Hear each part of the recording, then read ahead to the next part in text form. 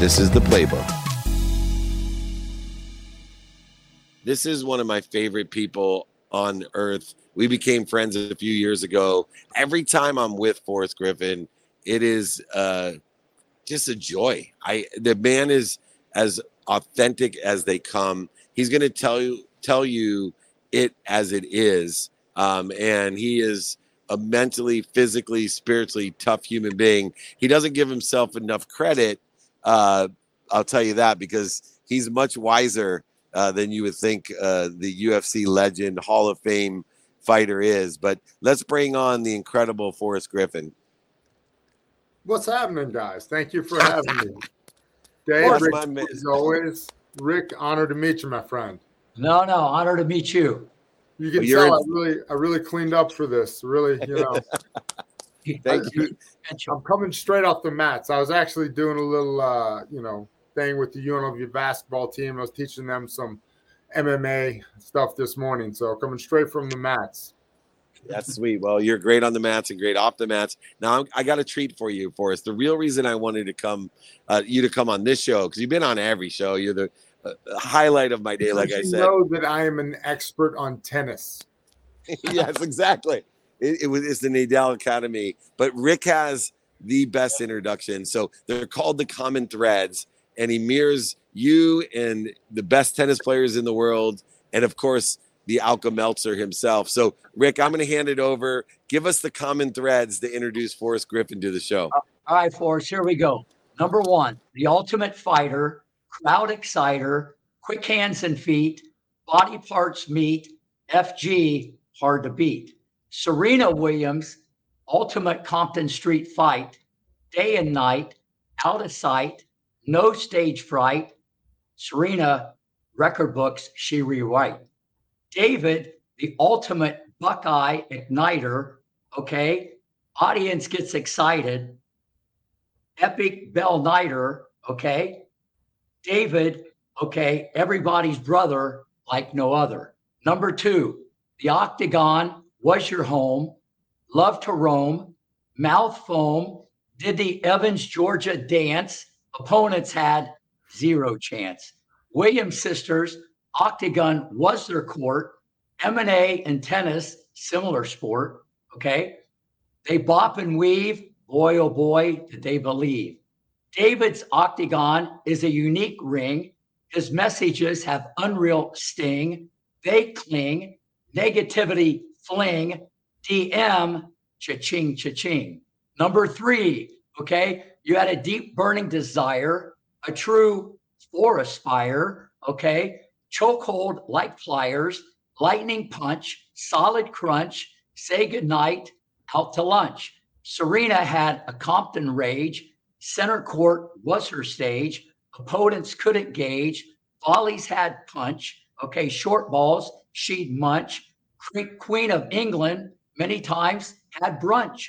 Okay, Akron's favorite at a young age. Okay, had a financial rampage. Jail, almost his cage. Now a delicious wage. Okay, on stage, creating a new page. And number four, the last one, December 28th, 2022, a fight at night, out of sight, ratings through the roof, Griff, bulletproof, Mr. Bonner, a goner, UFC was a mystery, FG changed history. Serena brought the fight, strokes had bite, opponents shiver, okay, they couldn't deliver, she smooths over the river, nobody forgive her. And the last one, DM had pit bull fight at night, a beacon of light, okay, a white knight, okay, was the richest and the poorest. Game Set Life welcomes the ultimate fighter, one and only Forrest. Wow, thank you for having me. That's awesome. That is awesome. It's my favorite part of my day. And Rick, you put the effort in and it pays off as always. Speaking for us of putting the effort in, people see the UFC where it is today. And I see this in baseball, football, boxing, but especially in the UFC because it is still the fastest and I think biggest sport in the world that started in the backyards with some grit and some grime.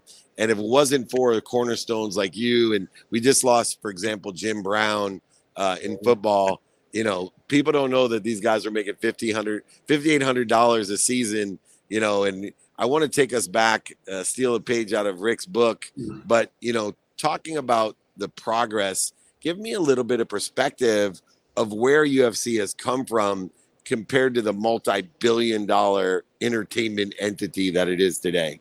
Sure thing. Well do. But the first thing I have to mention is that Jim Brown was a commentator for, I think, 3 or 4 UFCs. So Wow. he commentated the early UFCs, and he's got a famous line, "Don't you bet against no Gracie." The other guys were saying, well, you know, he's whatever. And Jim Brown actually sold on jiu-jitsu at the time. And this is in the mid-90s. So good for Jim Brown. You know, legend. What a great guy. So, yeah, the UFC, you know, it started kind of 1993. It was actually meant to be a one-off. Like, hey, let's just find out who the toughest guy around is. And you had all these different martial arts. And we thought, well, they thought, what if we found what the best martial art was? Well, the best martial art was jiu-jitsu at the time, it turned out. Hoist won, and then, you know, jiu-jitsu was kind of dominating at the time, in karate and boxing and Muay Thai and kickboxing. They all realized, man, that jiu-jitsu stuff, we got to learn that. So the game evolved, right? Everybody took notes from one another, and instead of a competition of martial arts, it was like, who can come up with the best combination of martial arts, right? So a little of this, a little of that. Well, I need some wrestlings. I can't be taken down. I need some knees, elbows in the clinch. All right. Well, I need some of those sweet foot trips from the Muay Thai, you know, and now you really take the best of each fighting art, and it's become its own art. Now, as far as the economic impact, the best thing I've ever done in life, Dave, is be a true believer and be sold on the sport. As you know, huge basketball and football fan growing up, but then I found fighting, and I said, man, that's what it is about. So what I've done right is basically just be an early adopter. You know, it was like I got in on Apple when it was $1 stock or something. That's pretty much how I ended up here.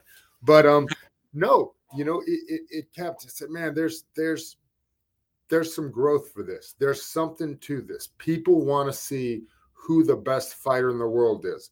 You know, you think about boxing, right? It had been around for years, and everybody, who's the heavyweight champion of the world? Everybody knew Tyson, Ali, you know, Frazier. Everybody knew those guys, right? Evander Holyfield, the Klitschko's. So that was like the toughest guy in the world. And then these guys said, yeah, but they can't wrestle. They would get crushed if they fought a good wrestler. And they said, you know, well, that they're not the toughest guys in the world. Let's find out who that is. And we believe we can market that to everybody, you know, because everybody kind of cares about, let's be honest, you're walking down the street, you kind of size a guy up, you say, who's the toughest guy around, you know? Okay, we can get this guy right.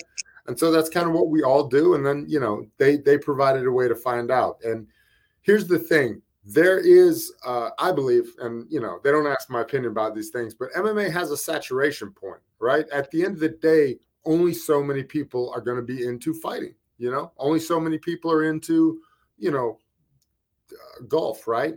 But there's a saturation point. But what the UFC has going for it is that saturation point, we're only talking about America, Canada, Brazil, a couple places where it's already at. There's a whole international expansion for the sport of fighting. And then the other thing that happens is now, and I'm going to credit Ronda Rousey with a lot of this, now I see average Joes, like little kids, 12, 13-year-olds, I see them training mixed martial arts.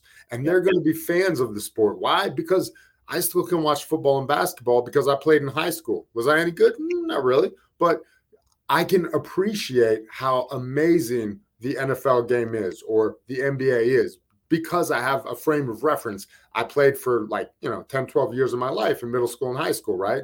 So I know what they're doing. Well, all these kids that are training, they're not all going to be the next John Jones. Some of them will. So again, you got a larger base to draw from. But even if you have this base and it cycles up to UFC champions, all these people will move forward as fans. You know, and that's where the sport's going. You know, you start with the TikTokers, right? You start with those generations, and then you kind of build. You build market share.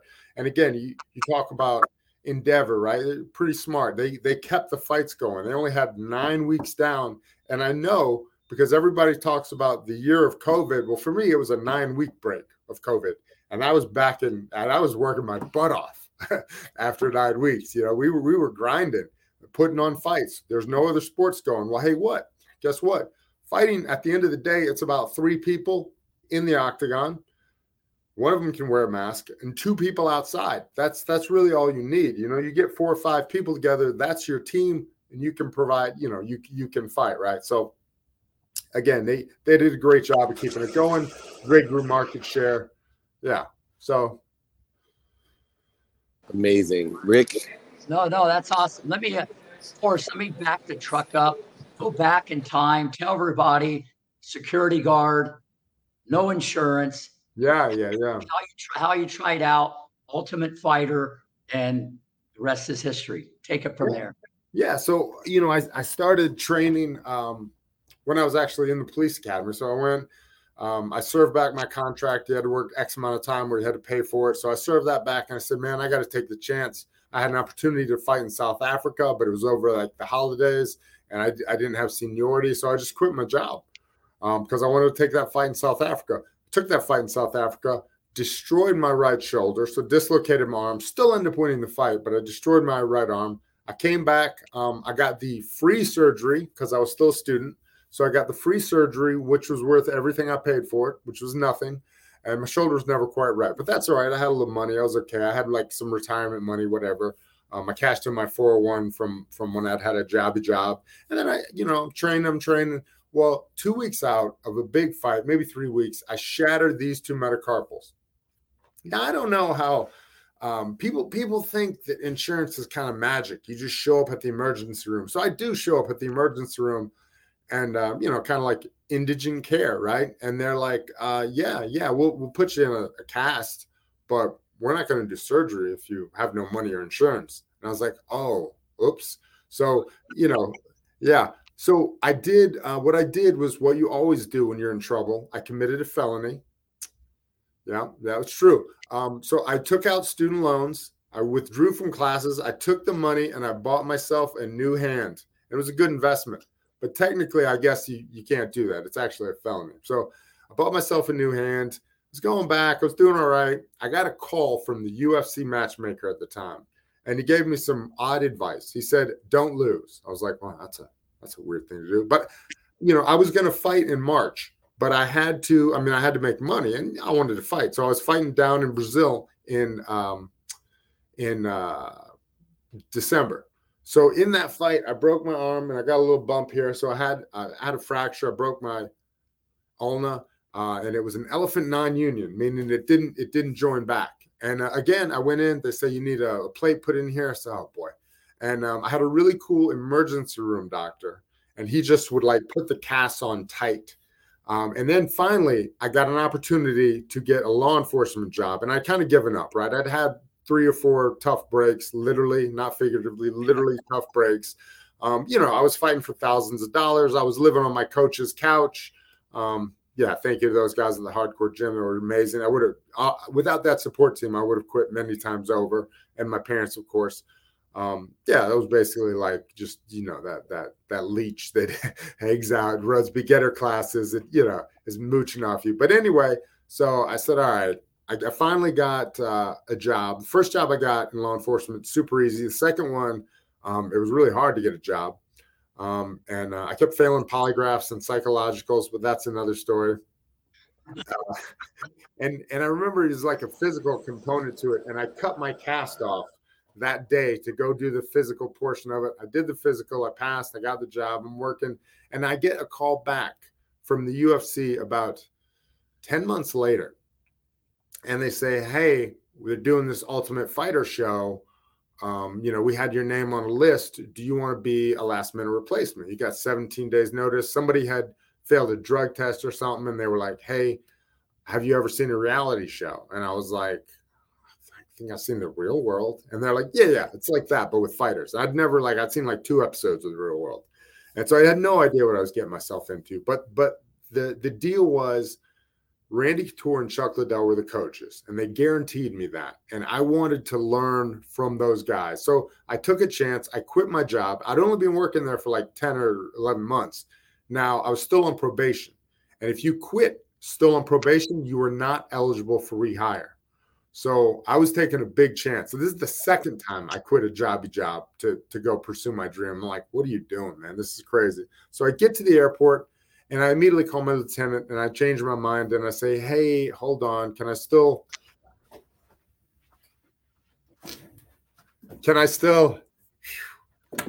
I'm saving energy with that. Can I still, come back to my job? He says, yeah, we'll see. Yeah, probably. Sorry, hold on. Let me call. I call a guy named Ahmet, who is a producer from the show that had been kind of talking me on. And he says, hold on. You got to do this. We need you. Basically, they needed 16 people because you can't have a competition with odd numbers. And I'd already said I'd do it. And I'd already passed like the medical stuff. And so, I talked to Dana White. First time I've ever talked to the guy, right? This is 2004. I couldn't hear a word he was saying. I'm in the Atlanta airport and all I'm hearing is static. And he gave the best speech, the best motivational speech ever. I didn't hear a word of it. All I heard was like you're in the tunnel, like faucet running. And anyway, I just decided, I'd rather regret in life the things I do than the things I don't do. I got on the plane. I won the Ultimate Fighter. That was big for me because that was the first time when I won the Ultimate Fighter that I was like, it's real. My job is now to get as good at fighting as I can. I don't have to bounce. I don't have to do construction. I don't have to teach beginner classes. I don't have to work. My job is to become a professional fighter. And I had put all my stuff in storage. And I was, you don't get paid until the show actually airs. So you didn't get paid when you do the show. So I lost all my cool stuff in storage. So the moral of the story is, if you're ever watching those Storage Wars shows, let me know if you see all my cool crap. I love it. All right, last question for us. The mindset of athletes today, because they get paid so much, has to be different. But when I'm watching the fights, especially with my boy Michael Chandler, who, as you know, is not only a close friend, but absolutely is one tough mofo. Yeah. Do you see a difference in the octagon? I mean, obviously there's difference in training and development. I've been to your performance center. You got all kinds of nutrition and shots and whatever else you do. You comb the hair and the massage, the eyebrows. But when they get into the ring, it's, to me, they seem just as tough as they've ever been. Do you see a difference in the toughness of the athlete today in the ring as you did when you started? Not at all. And I'm going to tell you why, because it is the ultimate meritocracy, right? If you lose 2 or 3 fights in a row, you're not a professional fighter anymore. You got to think those guys on the teams that are number 54, 5, and 6, those guys are working. Everybody in the UFC, unless you're, one of the guys with 10, 15, 20 fights, that's what you are. That's the way you start out. You might not be here tomorrow. The other thing is winning pays a lot better than losing. So, I see people, I see guys and gals at that bottom level that are very hungry. They want that boom. They want the paycheck. They want the bonus. They want, they don't just want the show money. You get paid to show, but then you get a win bonus on top of that. They want that. And here's what I see. You give a fighter $1 million. They say that was cool, but it'd be real cool, $2 million. There's a mentality, right? Like, why not go for it all? So, and not everybody has that mentality. And honestly, I think unless those people are just amazingly physically gifted, they wash out pretty quick. Because this is a hard sport. There's easier ways to make money. Yeah, David, trust me. Forrest, this is like really important. Obviously, all sports, especially when you got in your MMA or boxing, people just think you go in there, and you're fighting a guy. Can you elaborate anything about visualization, watching video, the technical part, the skill part, and the artistic part of this? Because I don't think people appreciate that part of it in something so physical.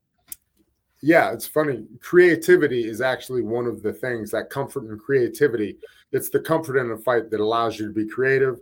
How did you get comfortable? You did it 1,000 times. You've put yourself in that situation many times. So that's actually something like one of the tenets we look at for fighters. Are they creative in there? Do they think kind of non-linearly, which in our sport is a great thing. So for me personally, I was blessed to have gotten to train a couple of years with Randy Couture, and he was, he was kind of introducing us all, or indoctrinating us into that mental side of the game, because I didn't really believe in it. Honestly, I thought if you needed like a sports psychologist, or you needed to talk to somebody about fighting in a dark room, maybe you don't like fighting enough, maybe you should go get a job type job. But I was 100% wrong. I was 100% wrong. Like you're talking about, visualization, understanding how you're going to feel on that day, and then that rehearsal, right? So I call it away games. So you want to go spar in a gym where people are not friendly. You're going in there with your team on enemy territory for a rough day at the office. So I used to do this inadvertently. I used to drive to Atlanta from Athens, 2 hours to spar with world champions when I was, almost a mediocre boxer, but not quite. And every day I was driving a real beater of a car. I would drive down, and I wouldn't say it out loud, but in my head, I would allow myself to think. And I tried not to. God, I hope if my car breaks down, it breaks down on the way there, not the way back. Because I don't want to have to go get beat up and then break down on the way back.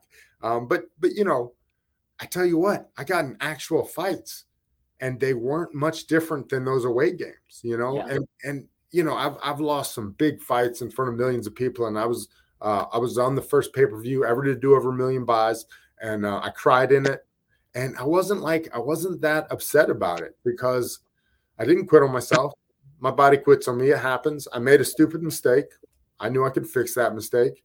And I knew that I put the work in. I knew in my heart of hearts that I hadn't let myself down. And so what I always tell guys is, look, every day you're going to step on the mat.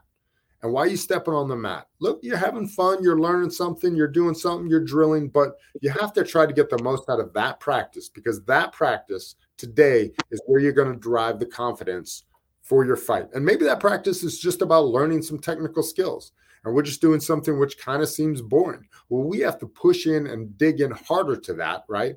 Like just working on step right backhand or step, whatever. And we have to push in on that, because that is where we're going to have the confidence on our sparring day. And our sparring day is going to give us the confidence for our fight. And that's kind of the ladder effect. And I don't even mean confidence. You do something enough, you get better at doing it, right? So if you carry the weight, the stress of competition with you at every practice, it gets lighter until you barely feel it, and it's like, oh, it's just something I carry, like body fat, right? You get it on, you don't realize it's there. It gradually accumulates.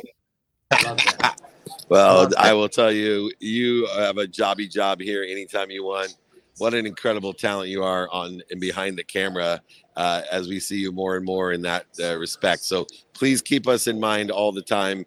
You are an incredible interview, but also you have a career in entertainment. There's no doubt about it, my friend. Keep up the great work. Don't discount the jobs that pay a lot of cash. They also are very good. Come back and join me soon, my brother. Hey, if you're passionate about your job, bless you, right? You got it. Oh, he canceled him out. Anyway, Rick, we are here at Collision in Toronto. A quick takeaway of the day. Let's share with everyone some of the guidance, wisdom, and perspective of being with a great like Forrest Griffin. Well, I think anybody that saw that, if they didn't know the introduction or what he did, you would have never thought, that he was the ultimate fighter and he had the success that he had. But it just goes to show you, when you get into the ring, you can flip that switch. And I think that's important for everybody to have balance in their lives, because what a complete individual. I love that guy. He had me laughing the whole time. Yeah, man, there's no better interview. I love a guy you can ask 2 questions and let him run for half an hour. And he's giving lessons and stories, laughter and love. That's what Forrest Griffin's about. My takeaway is simply the authenticity, as I said during the introduction. Like he does not give a shit what you think. He is who he is, and he brings it every day. And I love the story about him being a felon. That was one of my favorite parts of the story, taking his student loans to pay for his new hand. There's so many great stories, so much wisdom that you share as well. I just want to give you a big shout out and thank you for your patience. We're working all over the world together, and we are trying to find, from planes, trains, automobiles. We got Game Set Life with Hall of Famer Rick Macy. Thank you so much. We'll see you next week. All right. See you next Tuesday, Dave. You got it, brother. Take care. The incredible Rick Macy, everyone. Remember, we're here at Collision. We're premiering Office Hours tomorrow night. Here in Toronto. Come and join us. If you're not here around, we got meetups, we got masterclass, we got mentorship, we got speeches, we got interviews. All you got to do is swing by david@dmeltzer.com. Remember, though, most importantly, be more interested than interesting. Be kind to your future self and do good deeds.